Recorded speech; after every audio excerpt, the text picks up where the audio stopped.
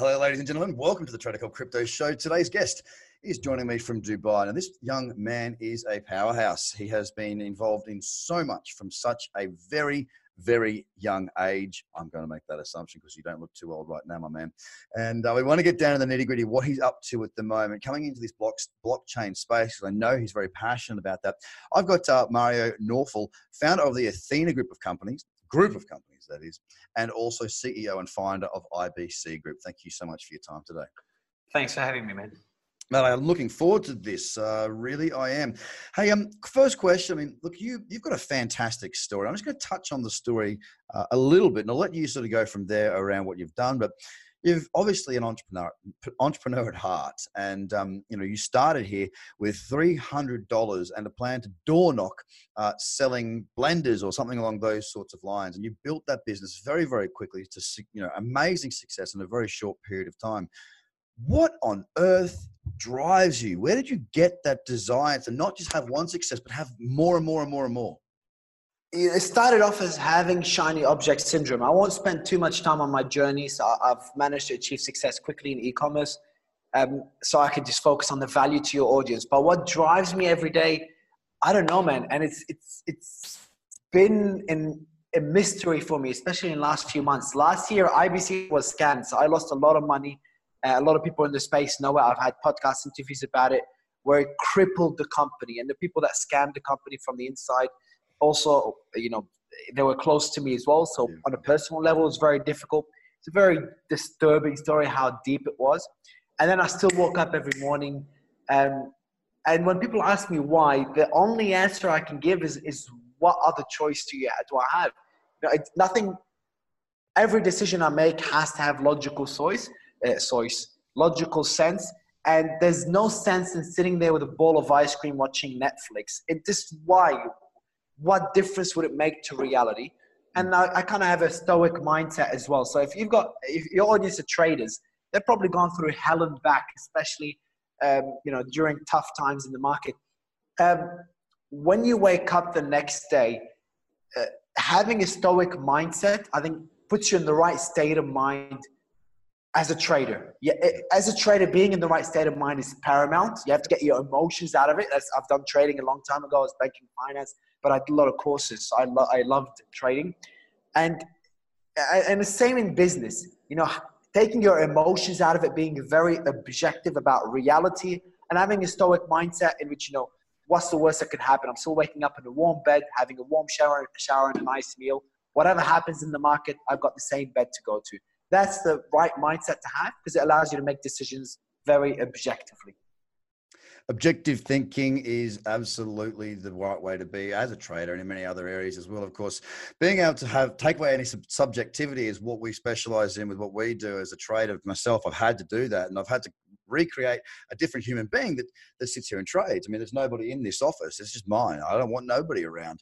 I've got to be in a certain mindset for that to work. So very stoic. I understand that. I've read a lot about that, a lot of podcasts about how the types of mindsets and what it takes. So I'm also of the same sort of position. I mean, I get people all the time as being a trading educator saying to me, well, if it's so good, why aren't you just doing it yourself? It's like, well, I am doing it myself. Well, why you continue doing other things? I'm like, well, why not? Like, it's my choice. Like, that's just as dumb as going to Richard Branson and going, why didn't you just stop when you had success with Virgin Records?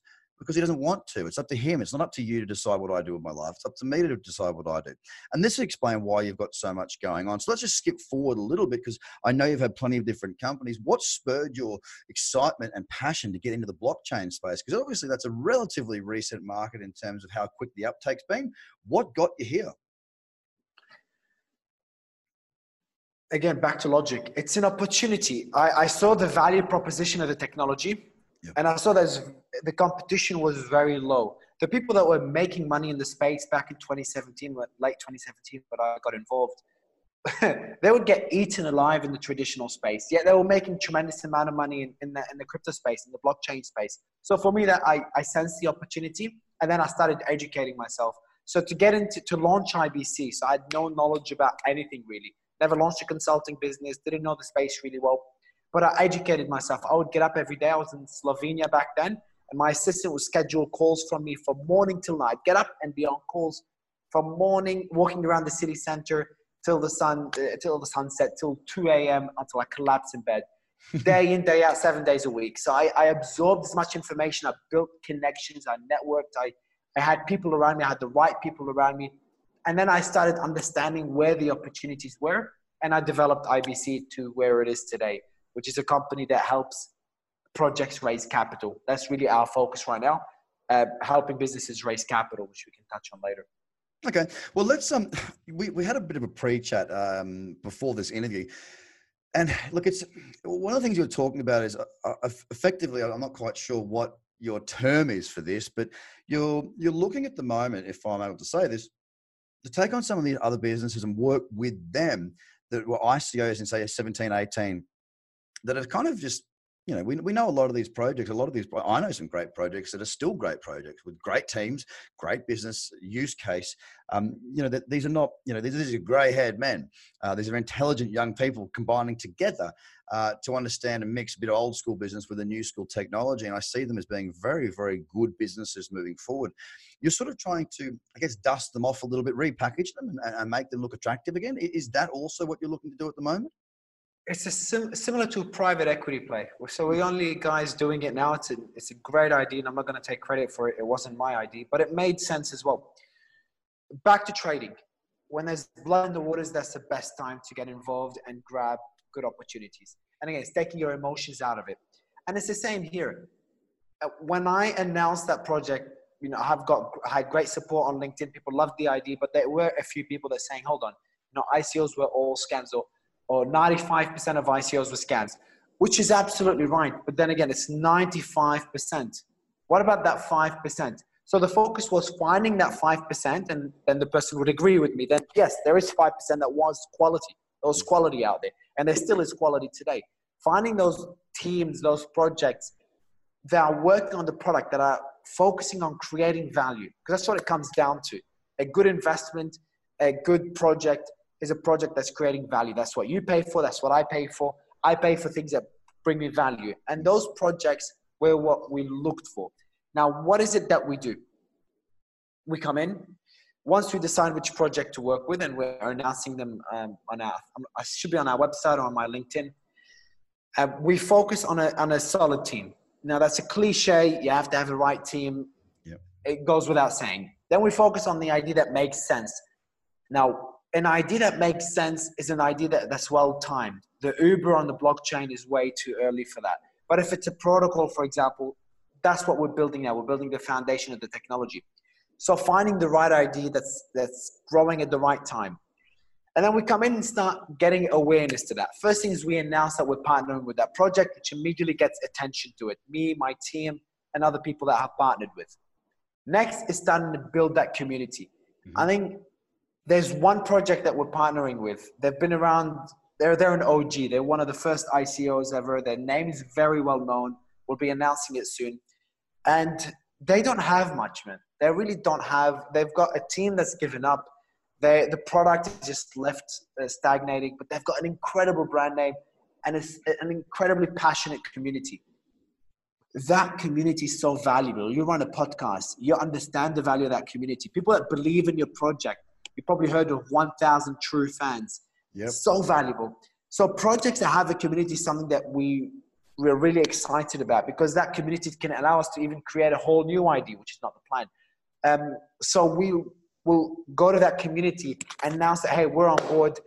That's our direction. That's our plan. Get them to contribute. Tell us, all right, what do you guys want us to do? That's where the product is at now. It's all open source.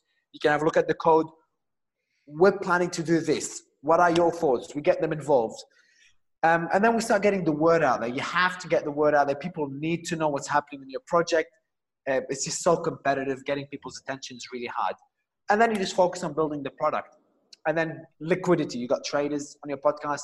So then we have to provide liquidity for that project, for people that believe in it to come in and buy tokens and invest in that project, whether it's through a utility token or a security token. That liquidity is a key piece of the puzzle. So all these pieces come together: the community, the liquidity, the product, the team, getting the awareness, the marketing out there to hopefully get a really successful project out of it. And the return for us is we get equity or tokens in the project. So that project I was referring to, we're getting a very large equity stake. So we become vested with that project. That's the concept, and we just started doing it. The first case study was a tremendous success. Well done. Well, look, a couple of things I want to touch on there. I mean, people talk about the word scam gets thrown around so often in crypto because, yes, there are a lot of scams. I mean, let's be honest, but there's scams everywhere. The 95% rule of people say 95% of them are scams. I don't agree with that. I think that 95% will fail, just the same as 95% of businesses fail. These are businesses. The difference here is that people feel like they've been scammed because they're the ones that invested into these businesses. Now, when you start a normal business, you're not necessarily, if it's your first business, you're very unlikely that you're going to go and raise capital. Very unlikely you're even going to have the balls to go and ask for capital, apart from maybe your parents or some close friends and family.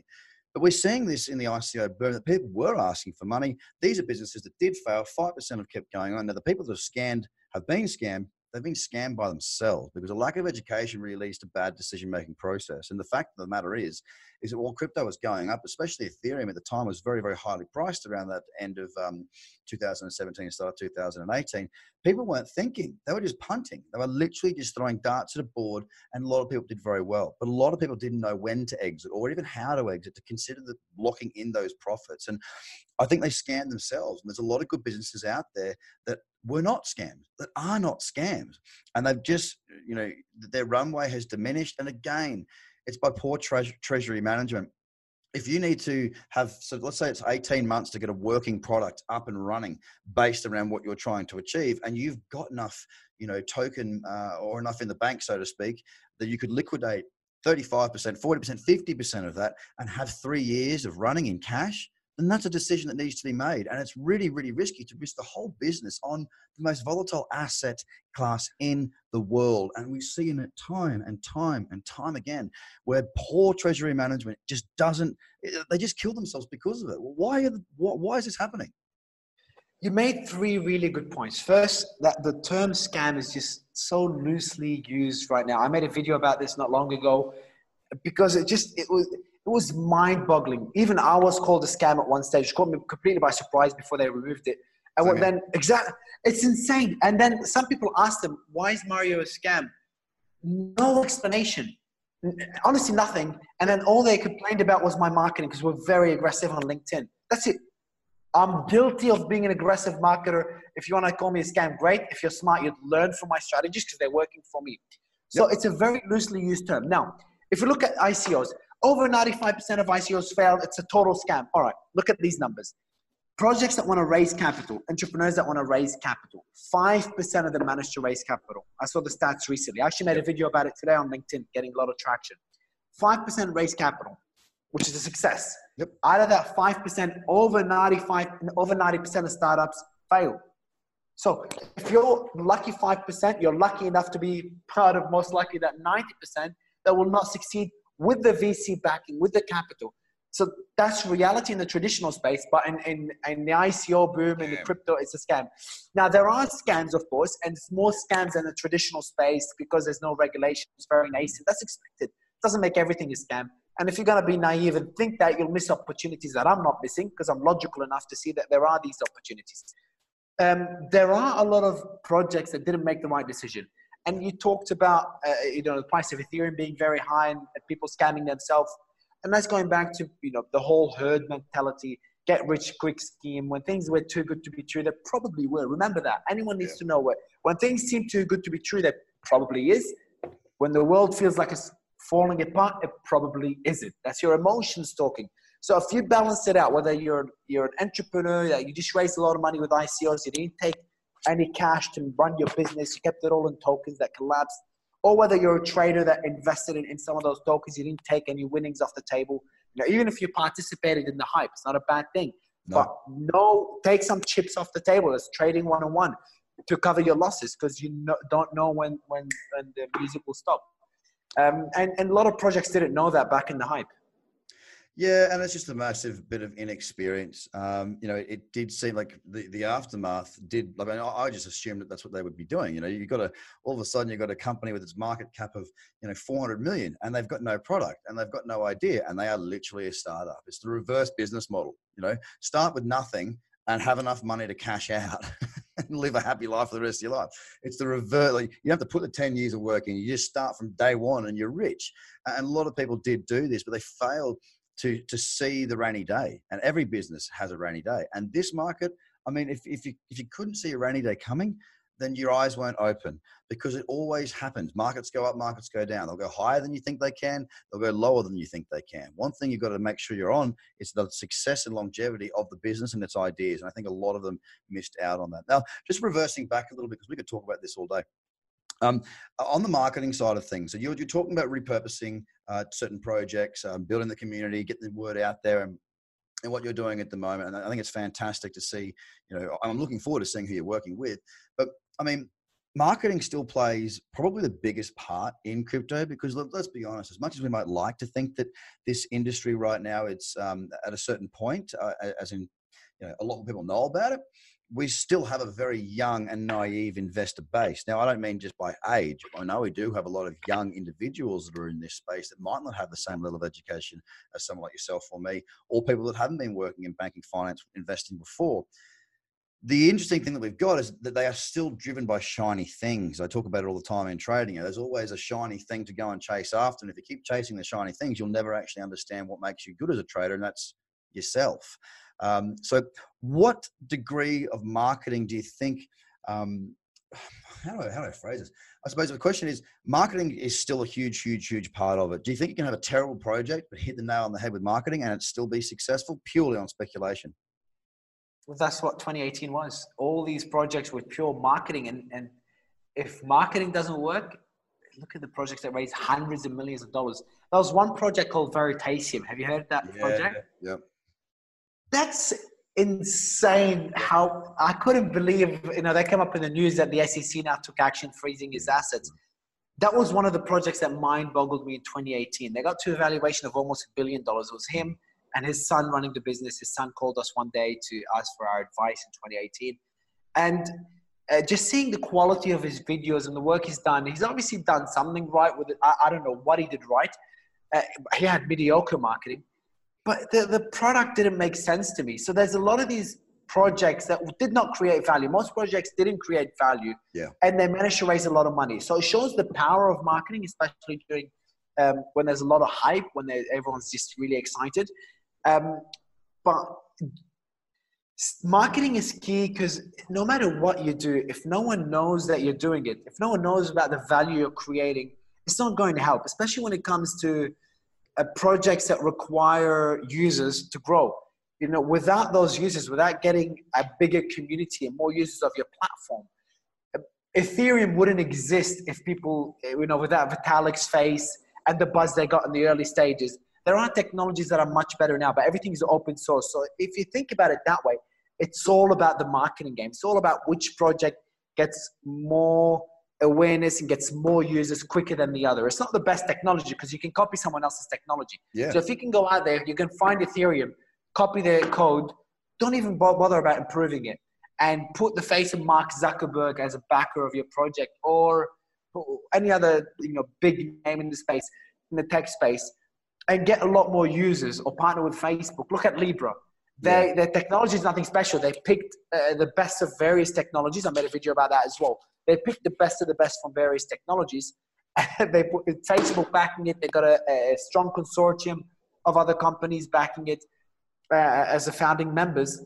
And, they're going to win. Why? Because they got such traction. The marketing is already done. They're marketed. They don't need to do much marketing. So yes, I think marketing in crypto is more important than traditional businesses. It's as important in many cases to tech, but even more important because it's all open source.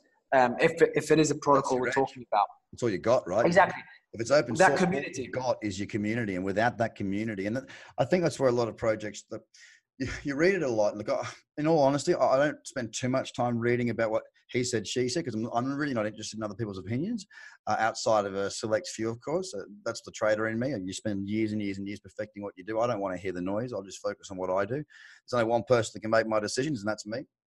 But I've seen communities get neglected. Companies that are like, well, we've got the money, and they go quiet. And I think to myself, there's not a more silly thing to do, because if you have your community and they turn on you, not only do you not have community now when you could have grown a community and had fans, because you see what it's like. People post all over Instagram, Facebook. They're shilling the project. So that's a new word that I've recently realized since coming into this space. Shilling's a big one. And they're just a walking, talking billboard. Piss them off, well, they become cancerous. And it's very difficult to get rid of a cancer once that cancer starts to spread. There was 2018, that hype goes to delusion. People, not unlike me and you, which we know the traditional space, we didn't start our careers in crypto. People that did start their careers in crypto, their first startup was an ICO, and they raised those millions and got a community so easily. Yep. Or those other individuals that built a consulting firm and managed to make millions with a mediocre team and mediocre marketing. They assume that this is just easy. It's not as difficult as we know. Building a community is torture. It is so difficult. Some of the smartest people that I've met still can't build a community, and they've got tremendous value to offer. Yet you've got a project that sounds cool, and because you were the first one to come up with this idea, you've got 50,000 people in your Telegram group that actually believe in your idea.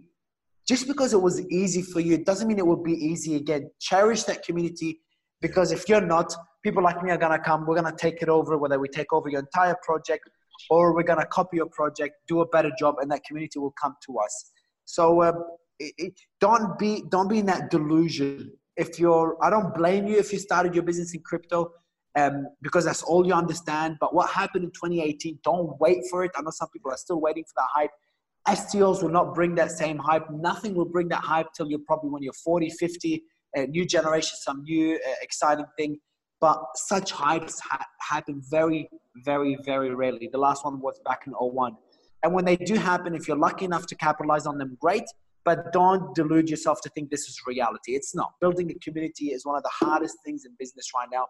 Even with me, I've got successful companies outside of crypto, making 7-8 figures. Building a community is still hard for those ones. Managing my community, I cherish every single customer, even if they pay me $5. I cherish them. My team cherishes them. So you should do the same in crypto if you want to win. Couldn't agree more. Not just in crypto, but everywhere. Fans are good. People that love what you do are so important. And ladies and gentlemen, let me just take a short time to announce that I love you. You're fantastic. I do everything for you. You're my family.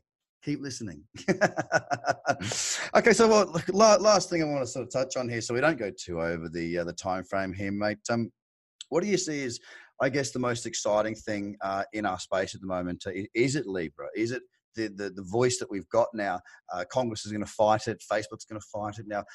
As much yelling back and forth goes, it becomes a game, just like tennis. One ball goes back and forth.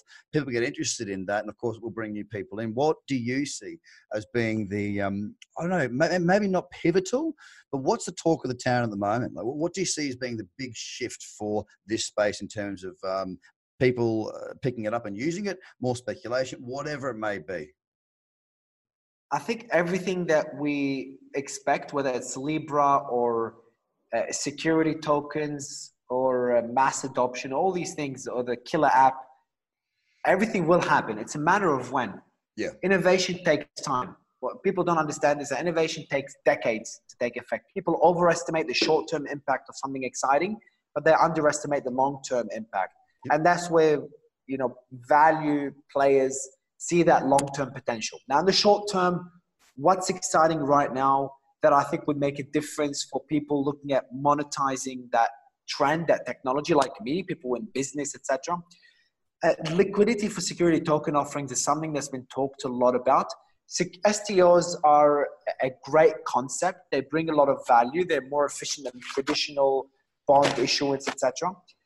But what it's lacking is that liquidity. The sooner that liquidity comes in on the secondary markets, I think you'll get a lot more institutional money coming in. And it's the same discussion I have with many investors, whether it's a family office or high net worth individual or General Motors, etc. When we talk about security token offerings, it's all about that liquidity, because there are quality projects. There is credibility. The foundation is there. Everything's getting set up, or it's about to get to that level. Yep. Once liquidity comes in, I think it's a pivotal step as the industry continues to mature. And things are moving a lot faster than I expected. I did not expect us to be talking about Libra in 2019. but it moved so quickly. Facebook took action so fast, and it's just a matter of when before it gets to the next level. Well, first mover advantage is obviously something great if you can get a hold of it. Look at Uber. Not the best product out there, but everyone uses it. So, okay, on that, I want to touch on that, what you're talking about, how fast things are moving at the moment, and the liquidity issue in STOs, because I see there being two sides to that. I think it depends on the business as to how much liquidity is required. And it depends on, are you trying to look for investors or are you looking for projects? Because let's talk about a private investor or a private group of, let's call a real estate portfolio. Let's say they've got $500 million of assets. And what they want to do is obviously they want to be able to use their assets to leverage themselves to buy more assets when the right appropriate projects come up for them to do. Now, if they can go ahead, they might not want to go and do a raise, a typical raise, which obviously gives away equity. They may not want to go and list on the stock market as an REIT, wherever the jurisdiction may be or whatever they call it there. They may just want to have the ability to share out that development. Now, of course, they're going to give away equity, but they can choose just how much they give away in a much more controlled environment. Now, let's say they've got a $500 million portfolio and they go, well, we'd like to release 10% of this portfolio to the general public. Now, you're buying into the entire portfolio here. So you're buying a chunk of a Manhattan penthouse apartment that's worth $120 million. You're buying into, something in the middle of Moscow that, we can't normally buy into unless we do all the research and have, at least $100 million to be able to position ourselves globally in the blue ribbon space, because blue ribbon, that higher echelon of, billionaire money, it doesn't really get affected too much. It typically goes up. Billionaires, unless they make a really big mistake, tend to remain highly wealthy individuals, regardless of what a market does. Sometimes they'll grow a lot in a falling market. So we can invest into those sorts of areas where we don't have access to asset classes at the moment. Now, it allows these people to carve off that 50 million hypothetical example here and go and pick up more opportunity. Now, the liquidity for somebody like me, it's still going to be more liquid than buying a house and selling a house, right? It gives me the access to a market that I would not normally get access to, diversification across multiple jurisdictions, countries, laws and all that sort of stuff. And it also allows me to exit at some point. Now, there's only 50 million available, and this is a highly sought after fund. There doesn't need to be a huge amount of liquidity. My order can sit there for a few weeks, and that's probably not so much of a big deal for me. It's when, because a property can take months to sell. I do understand the institutional side of that, but do you see what I'm saying? That there's also a secondary market that doesn't require that institutional player?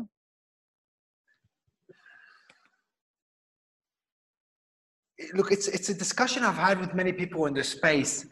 But do you think those investors coming into the space that are investing in those tokenized, let's talk about real estate, for example, one of the advantages of getting involved in those assets that are being tokenized is the ability to sell them on the secondary market. If there isn't that liquidity there, do you still think there will be that demand that everyone is expecting for STOs, for anything that's securitized, anything that's tokenized? Because that's one of the selling points. It's that efficiency. When you tokenize it, it's more efficient than doing it in the traditional way. That's one advantage. But the second advantage, I was looking at one massive bond issuance. They talked about two advantages. They're very, very traditional. They were doing a bond issuance. They moved it to an STO. Yep. They said it's more efficient, but the benefit there is very incremental. It's more efficient. It's a bit cheaper. Yep. That second point is that liquidity that everyone's expecting. That they'll be able to sell that security token to another trader within whatever vesting period they have on the open market. That ability to have a secondary market is lacking out of many illiquid areas in the market. And look, fine art is another one. That's a really obvious one. Perfect example. Exactly. One example recently is whiskey, tokenizing whiskey. Can you imagine having a secondary market for whiskey? It's just opening up massive opportunity. If there is a market, if there is liquidity for tokenized assets, the ability to tokenize anything and bring it to that secondary market makes it very lucrative for that big money coming in. Because the amount of money coming into STOs right now is very small. Trickling. It's only people that, exactly. And then that's only the investors that expect liquidity to come in.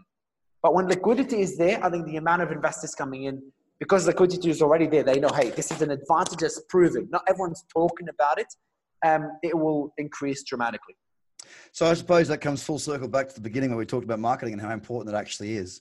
STOs have been a slow burn. There's been a lot going on in the space. ICOs are almost a dangerous word to talk about these days.